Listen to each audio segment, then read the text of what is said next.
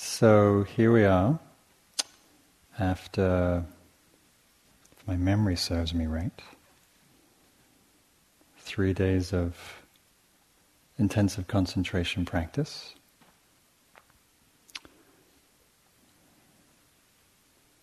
At least for some of you. For some of you that comes and goes. So, but at least exploring this realm, this domain of gathering and unifying the mind, the attention, and seeing the capacity that we have, or even getting a little taste of the possibility of the mind with a depth of presence, with a depth of clarity and intensity to the focus. So tomorrow we will be shifting the attention to Vipassana practice, applying that unified, gathered attention. And I will say more about that tomorrow morning. But this evening I'm going to talk about one of the main theoretical underpinnings of this retreat and also of the Buddha's teaching, which is the teaching on the Four Noble Truths. And so we'll be using this gathered attention, this collected attention, to explore intimately in our own experience these truths, how they manifest, how to work with them, how to deepen our understanding.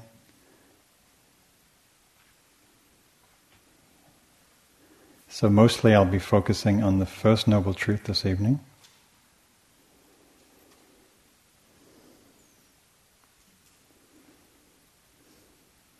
So as has been mentioned, at the time of the Buddha, the cultural, spiritual milieu at that time, there was an intense seeking and yearning, wandering ascetics, many different teachers and traditions exploring what it means to be human, what it means to be alive, to be conscious, what it means to be awake, what it means to be free, and how to work with the challenges and the vicissitudes of life, how to move in the world with kindness, consciousness, clarity. And what's interesting is that's very true of our time today. There's also an but there's a similar yearning, hunger for you and for millions of people all over the world to the same questions that plagued the Buddha, that plagued Patanjali, Lao Tzu, the great teachers of the age, which is how do we live in this human condition that's subject to the joys and the sorrows of life? How do we navigate? How do we live wisely? How do we know ourselves? So, of course, the Buddha was also very much in this milieu, and this was a keen and urgent, pressing question for him, which is what moved him to renounce what seemed like a privileged life into an ascetic life, to explore. He would say, why? Because I am subject to birth, old age, sickness and death, these causes of suffering. Why do I keep seeking that which is also subject to birth, old age, sickness and death? Why don't I seek the deathless, the supreme refuge, peace, nibbana, which Richard was pointing to yesterday?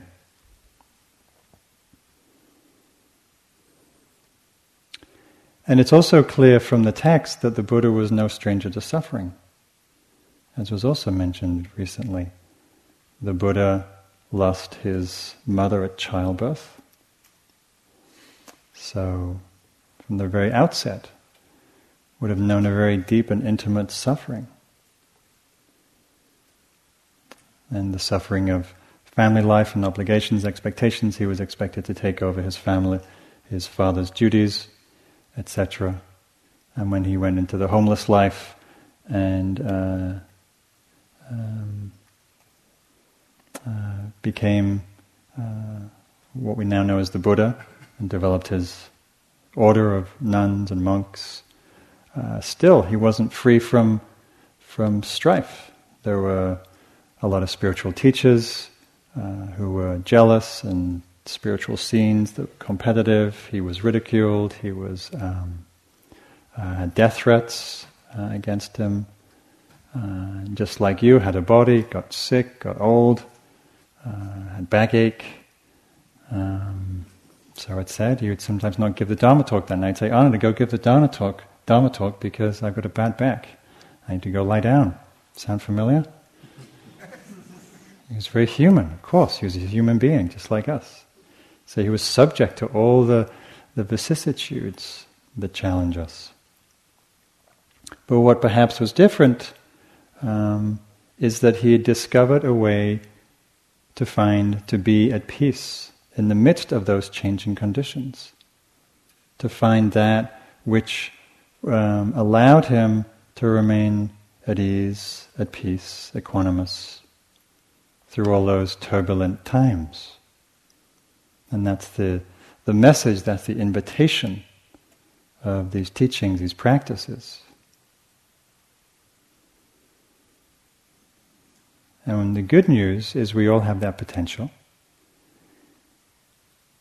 And the starting place, and you could say the ending place also, is this jewel of awareness that we have inherently within the nature of our minds. That allows us to see, that allows us to know what's true, who we are.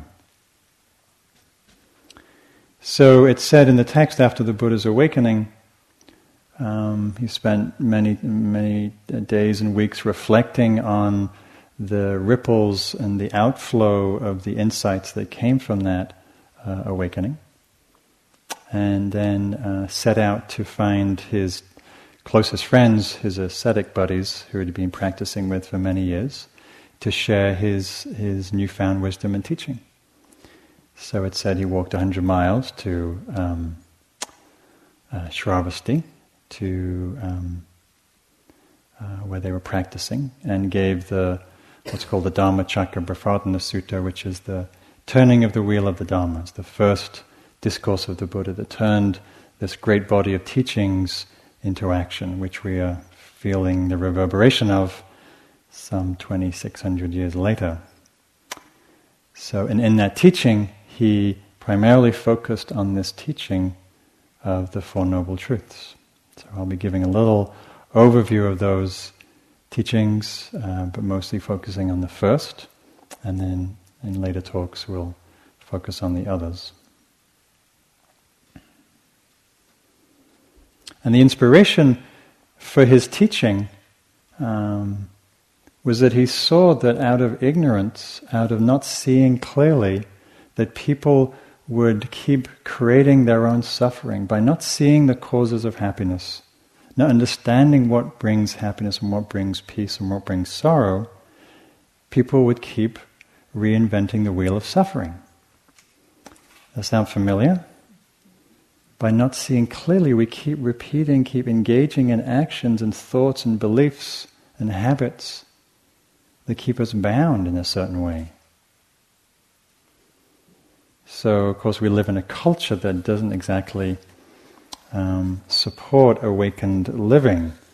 If you've ever turned on the TV or listened to talk radio. So just in case you've forgotten what it's like out there. So in case you wanted to know what enlightenment looked like, it looks like a bottle of Corona light beer. Enlightened. So we have the ordinary Corona, and then we have Corona Light, which of course is enlightened.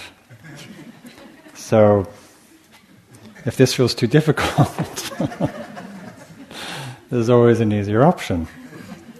I don't know if it works, though. I'm not sure if there's probably some fine print that I can't see without my glasses that says, enlightenment not guaranteed.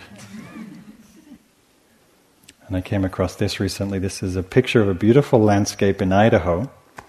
And it says, take a picture to some of Idaho's holiest sites. And it's a advert for the Idaho Golf Trail. So there's a picture of the holy site of one of Idaho's great golf courses. So, rather sad indictment of our culture, I would say. Anyhow, so moving right along. So the Buddha was sometimes referred to, he had many names. He was referred to as the happy one, he was referred to as the great physician. And in the context of him being referred to as the great physician, the way that he diagnosed the human condition is what was then a traditional way of diagnosing health and illness. So in the Four Noble Truths, it's categorized into this system of the diagnosis of the problem, which is there is suffering, there is unsatisfactoriness, there is pain in this life. And then the second being the cause, or the etiology, the cause of that dis-ease, that stress, that anguish. And then the prognosis, the possibility of healing and health and what that looks like. And the fourth being the prescription, in this case the path of what supports, what leads to that prognosis of freedom, of cessation, of the possibility of awakening and peace. So we can use this very simple formula whenever we encounter suffering. Whenever you feel some contraction, some tightness, some anguish, some fear, some identification with some story, some belief, or you just don't know, but you feel like you're bound in something, and you can reflect. What is this? What is this? What is the cause of this? What is bringing this into being? What would allow this to cease, to pass into cessation, which is another way of describing the Third Noble Truth. What steps can I take to allow that to unfold? So another way of summarizing this teaching, which the teaching of the Four Noble Truths, as you may know, is really the teaching that all the other teachings of the Buddha fit into. All the other teachings are outflows of this central premise: suffering and the end of suffering, happiness or peace, and the causes of happiness and peace. That's what we're looking at here. That's why we cultivate this clarity and depth of attention and awareness, so we can see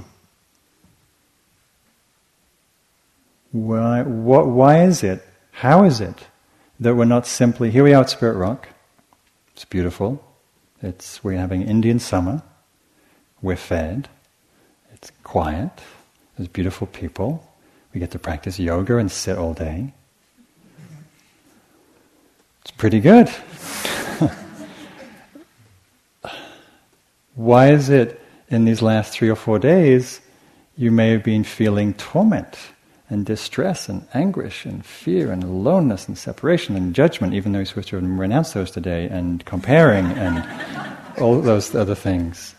We want to understand, how is it in these very favorable supportive conditions that there's dis-ease, that there's pain, that there's suffering, and not to judge that. Judging just shuts down the inquiry. We want to leave judgment aside, which is a beautiful intention to practice renunciation. So we can go, oh, what is this? I wake up in the morning and I feel tight. I feel tense. I know it's ridiculously early in the morning, but aside from that, what is this tightness? What is happening in the mind, body, heart stream causing this discomfort Yeah? So to be curious, so to apply this concentrated mind into curiosity.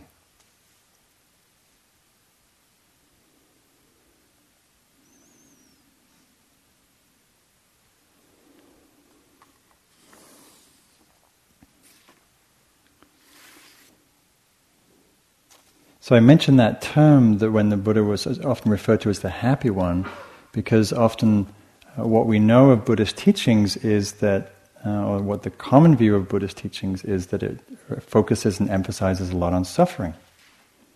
And it can lead you to believe that, well, maybe it's a pretty grim path. It's not a bhakti path, it's not a sukha path, but that's actually the opposite. The exploration of what interferes with our well-being is actually what allows the heart and the mind to blossom into well-being, into peace, into beautiful qualities of heart and mind.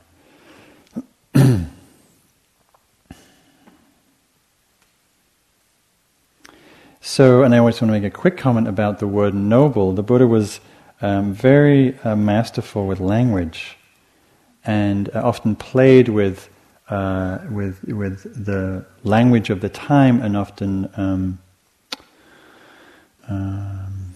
reinterpret the meaning. So noble or Arya, which at the time was often ascribed to one's birth and the caste in which one was born into, in his understanding, what made someone noble, what ennobled somebody, was how they lived. What actions they chose, their intentions for living. And so the Four Noble Truths are ennobling in that they support us to live a more wise, kind, awake life.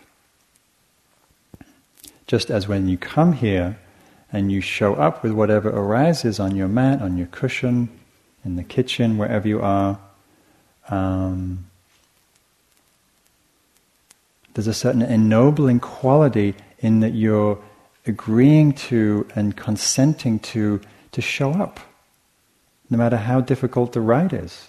Right? None of you have left yet, as far as we know. You're here and you're facing it, and it's a certain ennobling quality to it.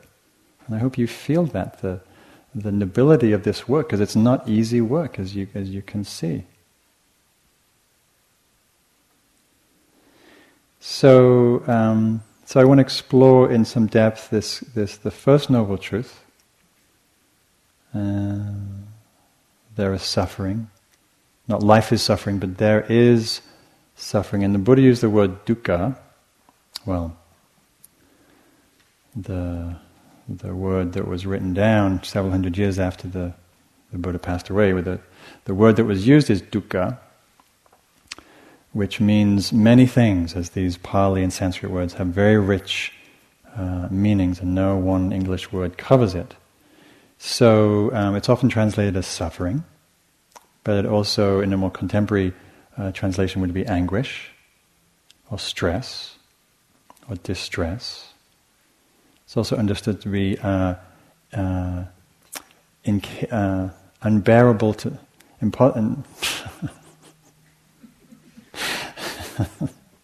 unable to bear, when we're not able to hold something. You know?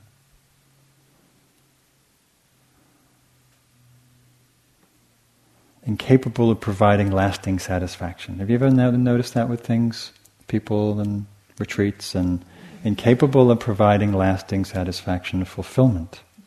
So that's the sort of strict definition of dukkha. And the Buddha said, well, what is dukkha? Because birth is dukkha. So we're screwed from the start. We've taken birth. That could be the physical birth, coming into a vulnerable human body. Sure, and you look at a baby and they're vulnerable, it can be suffering at times. Or it can be taking birth in any moment when we take birth in some self-identity. I'll give another interpretation of that. So birth is suffering, aging is suffering. Is anybody not aging yet? Sickness is suffering, decay is suffering, death is suffering. Right? None of us are immune to these things. Sorrow, lamentation, and despair is suffering.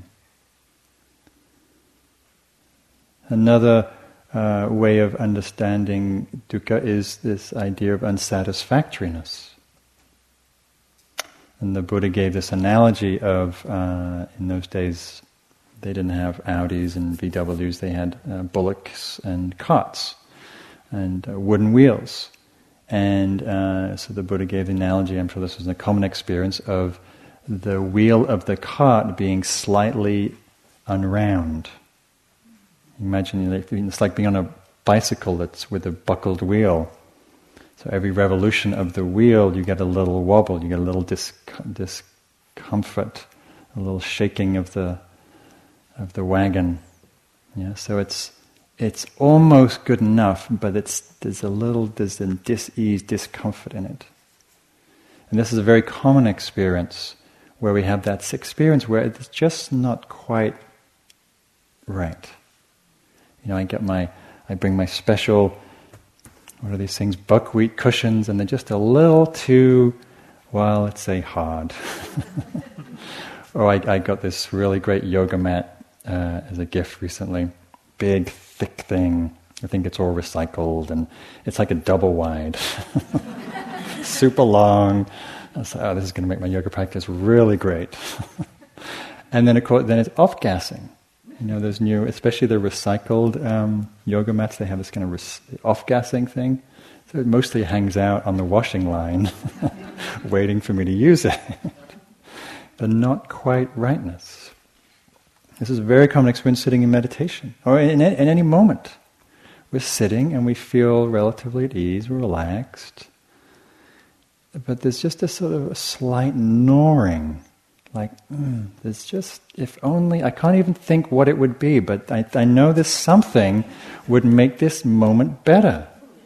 A little more concentrated, a little more open, a little more cappuccino, something that would just allow me to open or be in the zone. Or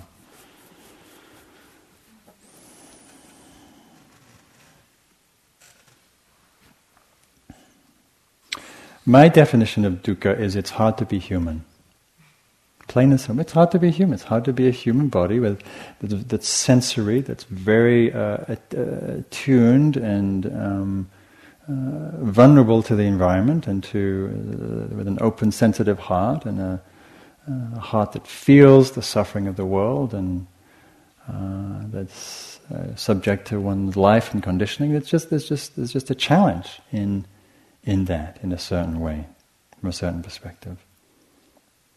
I was teaching a course recently up in the mountains, and we did a check-in. It was a small retreat, so I did a check-in where everybody just shared why they came, and I was astounded, not surprised, but just struck by the depth of suffering that was in the room. There was a person who was very successful at a certain time in his life and was about to had lost pretty much everything, as much as one could lose almost. And a woman who was really close to the edge with just struggling how to survive. And it's true with people here. We come to practice for many reasons. Some of us come because we're inspired by the possibility, by the jewels, by the capacity, the potential to awaken, to grow, to open. Some of us most of us, I think, are drawn because of the anguish, because of some pain, sorrow, difficulty, struggle, challenge with ourselves, with our life, with our conditioning, that we want some resolution, we want some understanding. So another way that the Buddha talked about suffering, which is called like a lot of these catch-all lists, not getting what we want. Anybody here not relate to not getting what we want? Right? Whether it's you didn't order this body, maybe you wanted another body. You forgot to fill in the catalog body before you took birth. Many different things. Or relationship, not getting the economic circumstances, the right kind of beans for dinner, whatever it is, not getting what we want. There's a constant nagging with that. And if we relate to it in a certain way, now I'm going to talk about the relationship, because it's really the relationship to all of these things is the difference between whether we suffer, whether we feel some ease or equanimity or peace. Living in the Bay Area, if you live in the Bay Area, I live in this beautiful valley that's like living in a rainforest in the summer. And I am very aware of this. I want sun, but it's foggy every day. And so, depending on how I would choose to relate to that fog will either bring suffering or not. So you can make your own reference to that, not getting the attention you want, or the acclaim for your work, or your teaching, or the amount of students in your classes. Anybody notice that one? When 3 people show up for your class, does that twinge something inside? Getting what we don't want. So, I've been getting some IRS letters recently. That's definitely in the category of getting something we don't want. Or tight hamstrings in the morning. Or a restless mind in meditation. Or termites. Yeah. Or athlete's foot, I mean, we could all just shout out. Somebody say something. A what? A sinkhole. A sinkhole? You have a sinkhole. Goodness, that sounds terrible. I don't know what it is, but it sounds terrible.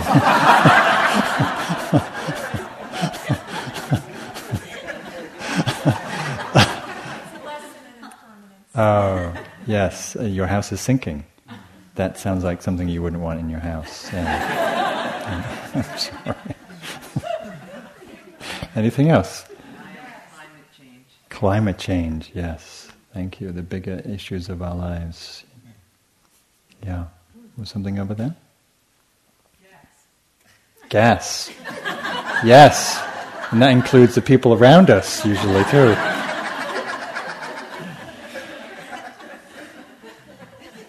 I got a couple of years ago, and I woke up one morning and I had Bell's palsy, which was the one side of your face looks like you've been in too many LA salons getting Botox, and it looks really mellow, and the other part is really normal. It looks really weird because this part is not moving.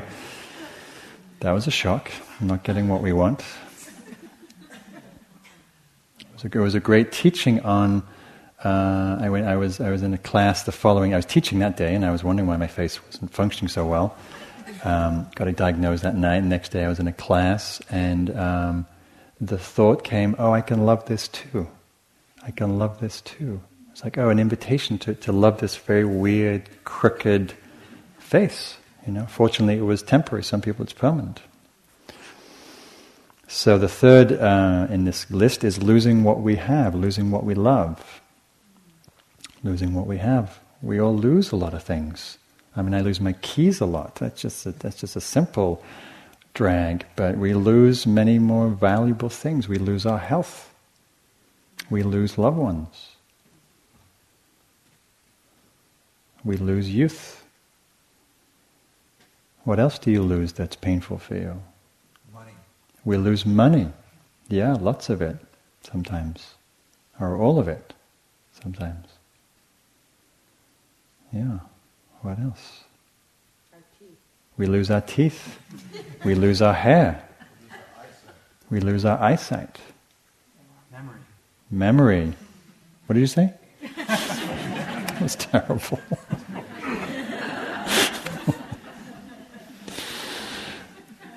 We lose status. Very common when we retire. We lose a certain identity. Sometimes that's freeing, sometimes that's painful.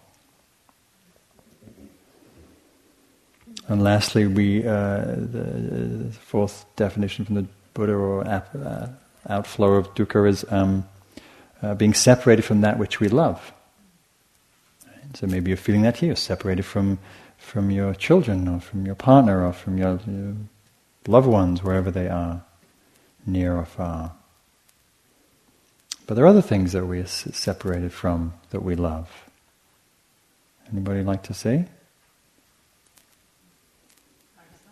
Ourselves, thank you. Yes, we are separated from ourselves, can be separated from ourselves. We're separated, what's most painful is we're separated from understanding the truth of who we are, from our true nature. And so we live with a mistaken notion, belief, and limiting constructs about who we think we are. And we identify with those and we suffer. And Richard was speaking to them yesterday. We feel separated from each other. In this identification of individuality, we feel separate.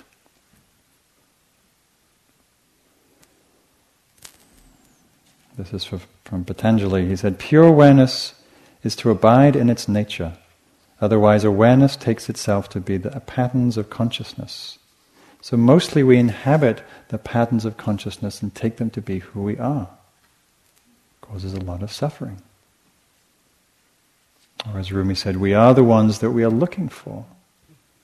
We look outside of ourselves because we feel separated from that which we are. So the Buddha spoke in many places in teachings about this. The fundamental cause of suffering is this misunderstanding of ourselves, of identifying, misperceiving, misconstructing the nature of the self. So we take birth in these limited identities, and the judging mind is one way that we take birth very frequently. I remember recently on a retreat, there was a yogi came in, and they closed the windows, and then had this whole superego attack, this whole judgment attack about who does she think she is to close the windows, and what about somebody else? Maybe they would like the windows open, and maybe you've had this little drama going on in your head, or you've done something, and then this whole identity of being deficient or unworthy or bad or wrong, and then we take that to be who we are, and we feel miserable, until we see it. Till we see it's just a conditioned pattern of mind, of thought.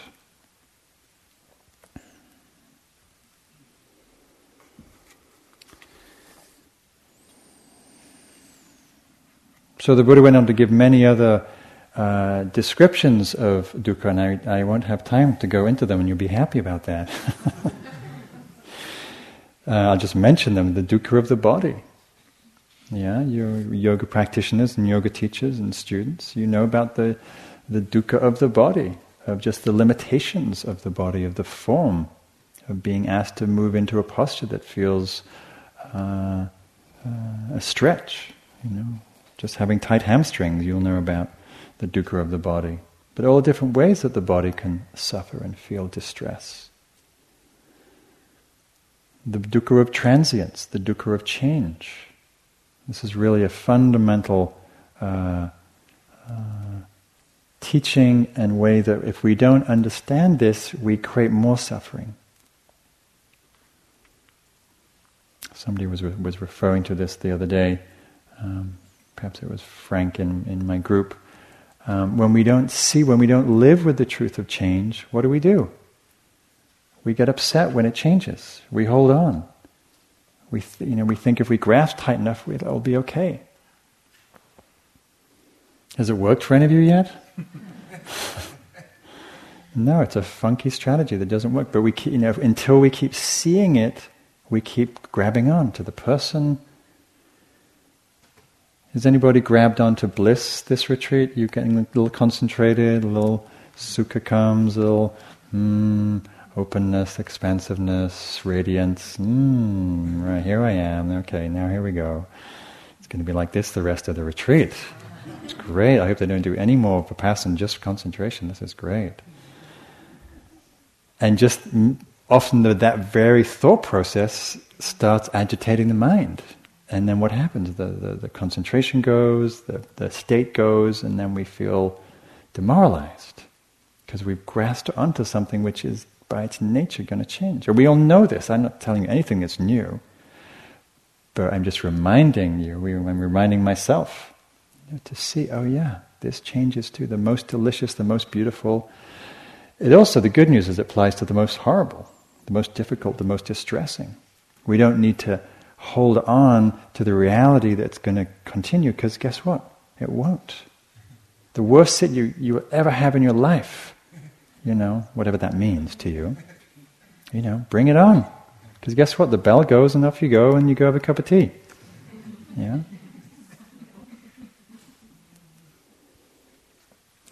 So it allows us to let go when we see that. And then there's the dukkha of an untrained mind.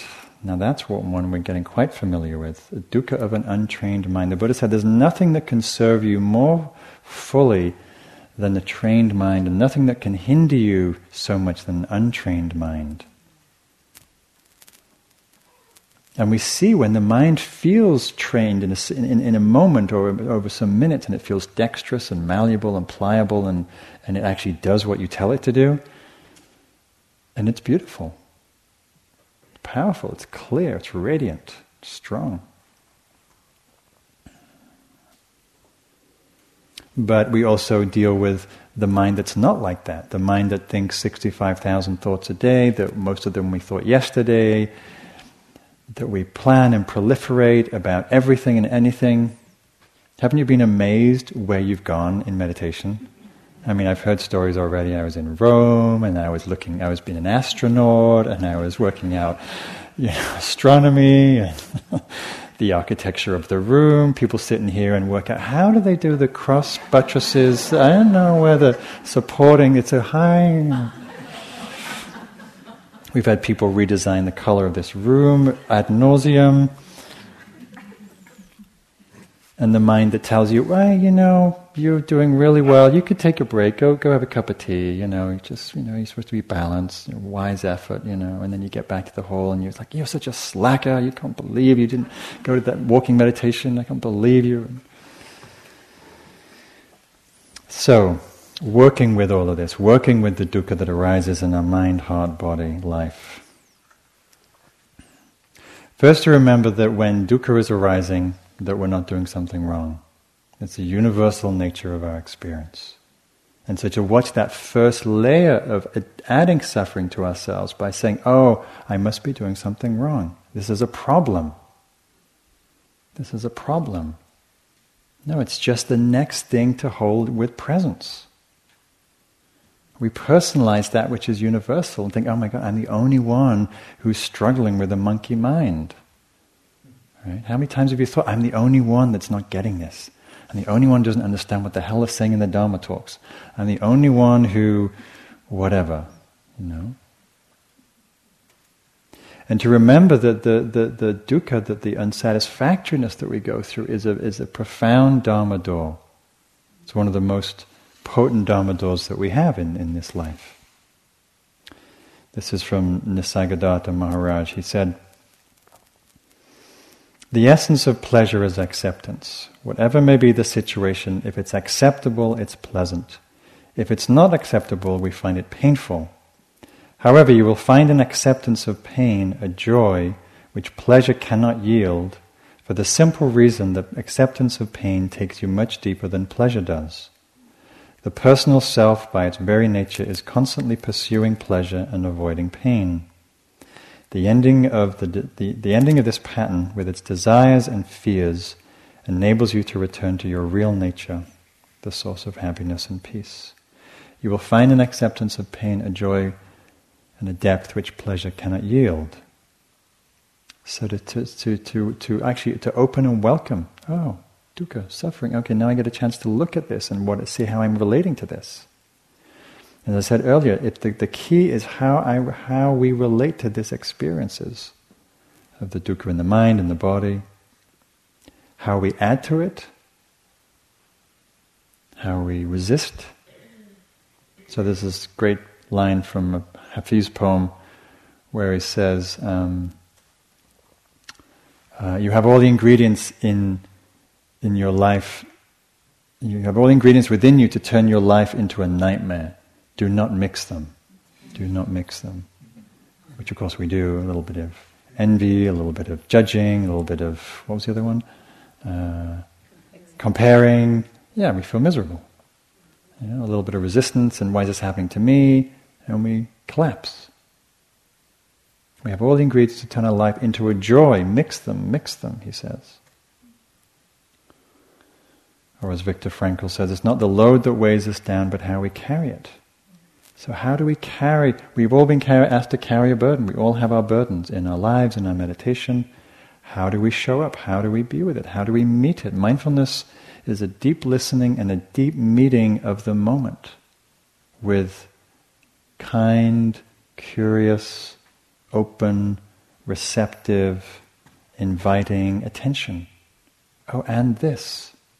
And this. The metaphor I use for myself is I'm always widening the goalpost. Oh, and this. Oh, now my knees are burning. And this. Oh, now my buttocks are searing. And this. And now I'm feeling self-judgment. And this.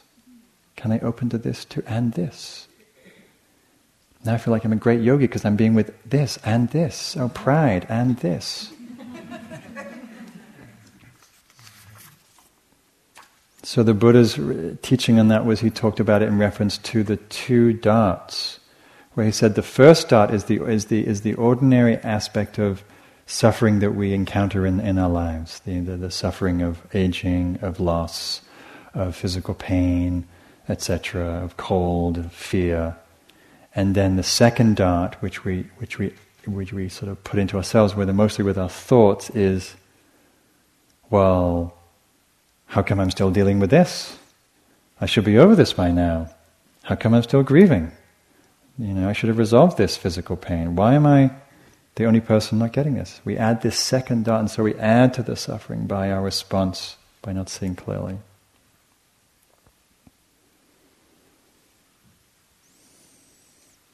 So what's key in our practice is, in terms of mindfulness, is rather than what we normally do in our lives, which is turn away from distress and difficulty, we actually are wanting to turn the lens of mindfulness towards, to be open, to be curious. Oh, as I said before, what is this? This is from Jung. He says, one does not become enlightened by imagining figures of light, but by making the darkness conscious. By making the darkness conscious through our lens of awareness. The latter procedure, however, is disagreeable and not very popular. Right? So what we're doing here is countercultural. The Buddha called it against the stream. We go against the stream of the habit of the impulsive reptilian brain to recoil from the unpleasant, to recoil from the cold, to recoil from fear, to recoil from distress. Right? As Ajahn Chah says, by doing that, by running away from suffering, we run towards it, because we can't avoid it. It comes back around, it bites us in the tail. So we lean into it. Something comes up, we wake up and they're sitting in this feelings of loneliness or despair or sadness or loss or existential angst, and we turn that lens of awareness and go, oh, what is this? We feel it, we sense it, we get curious. That's not analyzing, that's simply being curious. Oh, what is this? My nephew, who was about 5 when he taught me this nursery rhyme, English nursery rhyme, he grew up in northern England, and he had this little very cute Geordie accent, northern dialect, and he was about going through puddles. And it's a great metaphor for your practice. So every toddler he puts his wellies on, his, whatever you call them here, his rubber boots, and stomping through the puddles. And he would sing this song in the rain. He would say, "You can't go under it, you can't go over it, you can't go around it. You've got to go through it. You can't go under it, you can't go over it, you can't go around it. You've got to go through it." So I was like, okay, Zen master. I have to go through this. I have to go through this rainy puddle, okay.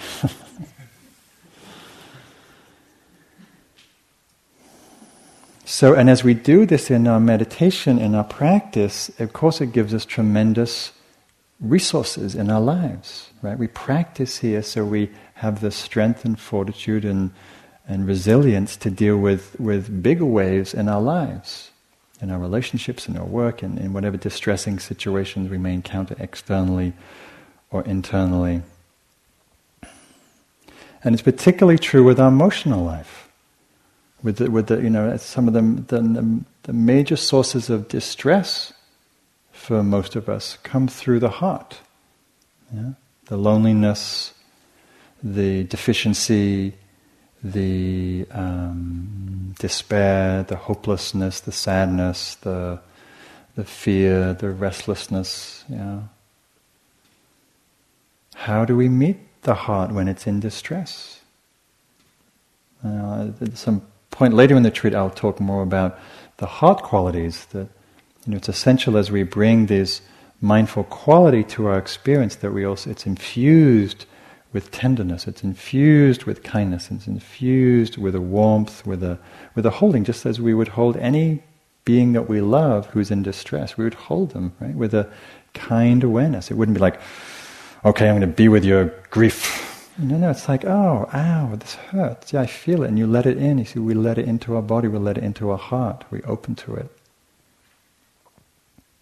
Why do we do that? Because doing that is causing suffering. By opening to it, we get to, as Ajahn Sumedho says, we stand under it, we get to understand, well, what is this? Oh, this gnawing feeling, this tightness in my heart that I thought was just tension actually turns out to be just this fear of being alive. Oh, what's that fear of opening? Oh, what's the fear of, I feel like I'm going to crack open. Oh, that's scary. So we get curious, and the experience unfolds and moves through rather than staying stuck. So to trust in the practice of mindfulness and concentration that you've been developing that has this capacity to really move into and meet your experience, to be with it, to hold it in a bigger space so we can not be so identified, so there's some disidentification happens, there's space, there's holding.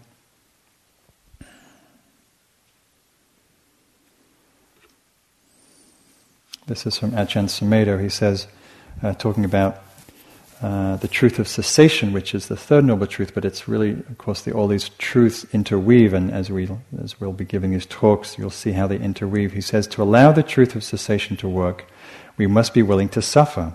This is why I stress the importance of patience. We have to open our minds to suffering, because it is embracing suffering that suffering ceases. When we find that we are suffering, then we go to the actual suffering that is present. We open completely to it, welcome it, concentrate on it, allowing it to be what it is. That means we must be patient and bear with the unpleasantness of a particular condition. We have to endure boredom, despair, and doubt and fear in order to find that they cease when we stay with them. So we're with something, and as all things come and go, they arise, we're with them, we understand them, and they pass away. And there's a moment of peace, a moment of cessation. And in doing this, and particularly as we come to meet the difficulty in our hearts, what also develops out of this practice is a certain fearlessness, a certain courageousness. Because we no longer are afraid to meet whatever arises in our experience. And this is a tremendous capacity to bring to the world, to yourself, to your students, to anybody you meet. Because often when we're triggered by people, it's because we're reactive to people because we don't like what's being triggered in us, because we haven't learned how to be with that experience in ourselves.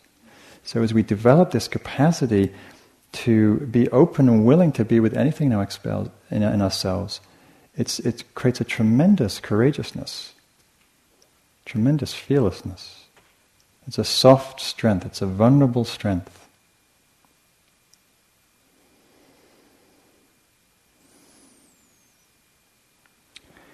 So, to summarize, really just to reiterate the last piece that I've been speaking to be curious about the distress or anguish or pain or suffering that arises. Noticing any beliefs or story that arises, noticing how you might add to that, bringing a quality of a kind, mindful attention, and really exploring your relationship. What is it? What is this? How am I relating to it? Am I adding to the suffering through my reactivity, through my contraction, through my inability to be with it, to not judge that, but just to hold all of that with a kind attention. And over time, that capacity allows us to find what the Buddha was pointing to. When the Buddha said to find the peace beyond conditions, it means to be able to abide in awareness with whatever comes and goes in the field of our experience. And to be still, to be at ease, to be at peace. So, let's sit for a moment.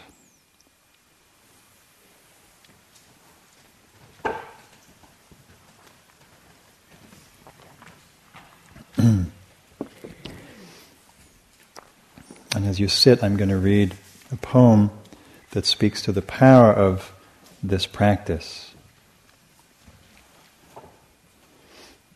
Turning towards the difficult.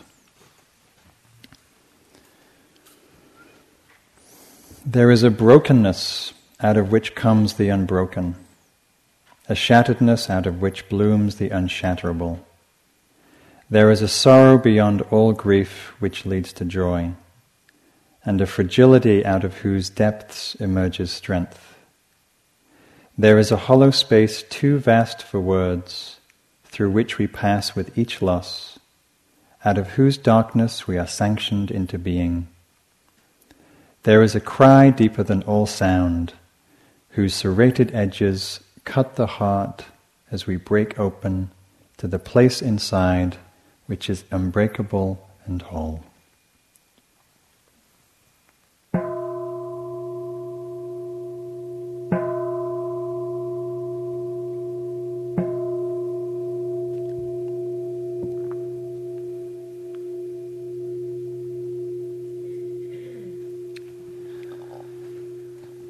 So thank you for your attention. We'll have a walking practice and we'll have sitting in about 20 minutes. Thanks.